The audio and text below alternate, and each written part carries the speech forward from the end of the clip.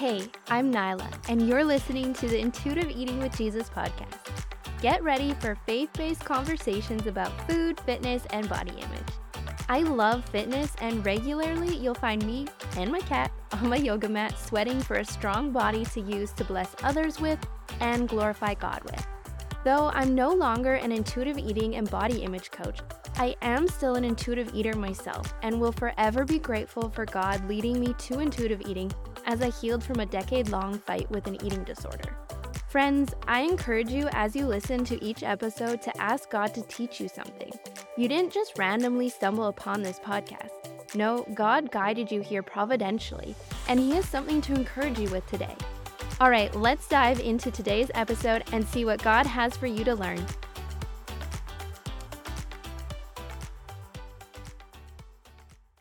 Hey guys, it's Nyla, the host of the Intuitive Eating with Jesus podcast, and today we're going to talk about self-love. So in Christian circles, self-love gets a lot of bad rap, like we shouldn't do self-love, like that's so evil and blah, blah, blah, blah, blah. But honestly, I don't think self-love is wrong. I think there's a wrong way to go about it, like a worldly way to go about it, but we're told in scripture, love your neighbor as you love yourself. And so it does show like we're supposed to love ourselves, but we shouldn't be loving ourselves in a worldly way, which is like conceited and vain and only self-seeking. And I was reading scripture today. I'm currently reading through 1 John, and I was reading in 1 John chapter 3 today, and one of the verses that stood out the most to me was verse 18. So 1 John 3:18, and I'm going to read it here. It says, "Little children, let us not love in word or speech, but in deed and in truth."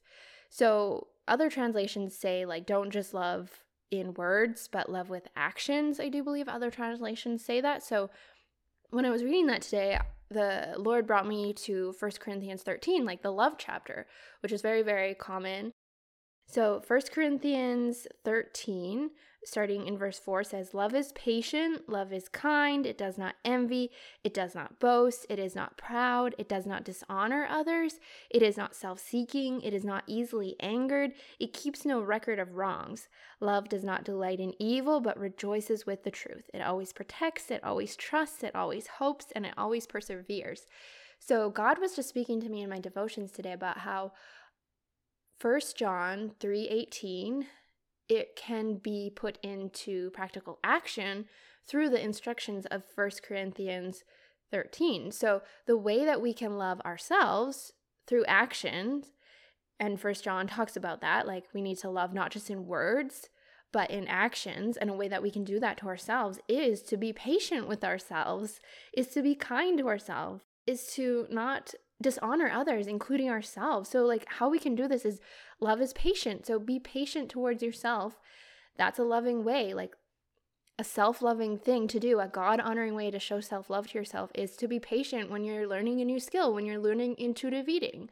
Be patient with yourself when it takes a little while to learn the nuances of gentle nutrition, when it takes a little time to like learn how to discover the satisfaction factor and like what you personally find satisfying for different foods. It takes some time to learn intuitive eating, so be patient with yourself and be kind to yourself too. It says love is kind, so a way to do that to yourself is to speak kindly to yourself during a workout. Like be your own inner cheerleader and say you're doing great, your best is enough. Just be your own hype girl in your head. Be kind. And a way to be kind is also to pick the exercise that your body is needing. So don't just copy what someone else is doing, but be kind by, you know what, my body's feeling really tight. I'm going to do a stretch today. I'm not going to go for the run like I planned. I'm going to stretch. Be kind to yourself. And kind is not lazy. Those are not the same words. So if your body's asking for more gentle movement than you planned or that you did yesterday, like it's not lazy to pivot from a plan and do what your body is requesting. So that's a way to be kind to yourself. And like it says in this translation that I read, it says, love, it doesn't dishonor others, and that includes yourself. So be respectful to yourself and how you talk to yourself. Be respectful, and a principle of intuitive eating is body respect. So don't show dishonor to yourself by wearing clothes that don't fit. Buy clothes that fit your now body. Like your now body deserves to feel good. And one way to improve body image so quick is to wear clothes that you feel cute and comfortable in. So I just want to leave you with that. Self-love is not wrong, and we are told love your neighbor as you love yourself. That verse alone shows that it's okay to love yourself, but we don't want to love ourselves like the world says to, which is like, I'm working out only so that I can have a big butt, or only so I can have like washboard abs. Like, the way that the world says to love is just very self-focused, very vain and conceited, but the way that God's word tells us to love others and ourselves can be shown in 1 Corinthians 13 is to be patient with yourself. That's a way to show self-love. Be kind to yourself. That's a way to show self-love in a godly way. Don't dishonor yourself. That's a way to show self-love. So I hope this episode just gave you some food for thought about how to show yourself some self-love in a very God-honoring way. And the last thing I do want to touch on is the last part of that verse in 1 Corinthians 13. In the last one that I read was verse 7. It says, it always protects, love always trusts. And so, again, that's a concept of self-trust. I've heard preachers say we should never trust ourselves. Like, we are fleshly and we should never trust ourselves. But again, I don't think it's so black and white of self-love is bad, self-trust is bad. There's a bad way to do it that's not God-honoring, but there's also a way that you can do those things, self-love and self-trust, that is very much so God-honoring and biblical. And so for self-trust, we shouldn't trust in ourselves in the way that, and it's very hard to do. Like, I'm still learning about that balance of how to trust myself in the proper way. And again, I have to be patient with myself, which is a way to love myself. Be patient as I'm learning new skills and concepts.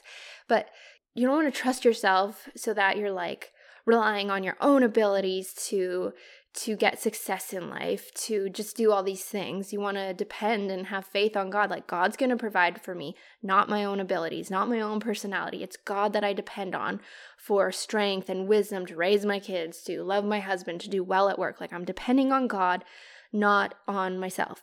But you do need to have self-trust in like your body cues, and to know like, I am going to trust these body cues. I trust myself. I trust these body cues that God has given to me.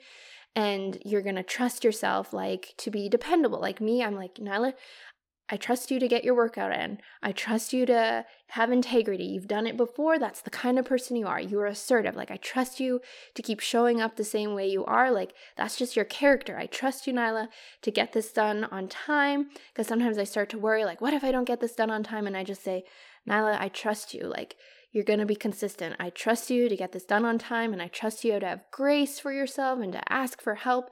So again, it's like self-trust can be worldly, but it can also be very biblical. Hopefully that all made sense. So again, as I always say, take what I said today, take it to God and say, what is true in here? How can I apply it to my life, God? Expand on the things that Nyla said, fill in the gaps where she maybe didn't go as deeper as she could have. I pray that God just really uses what I said to start a conversation with him and you, and I hope it really, really just gave you some things to chew on today. All right, I will see you on the next episode, friends. Hey, friend. Do you love this podcast? Has it been a blessing to you? The best way you can thank me for producing the Intuitive Eating with Jesus podcast is by telling a friend about it, or sharing a screenshot of the episode you tuned into on your stories. Better yet, leave a 5-star rating and a really nice review on iTunes to encourage others to check it out and see what all the hype is about. Thank you!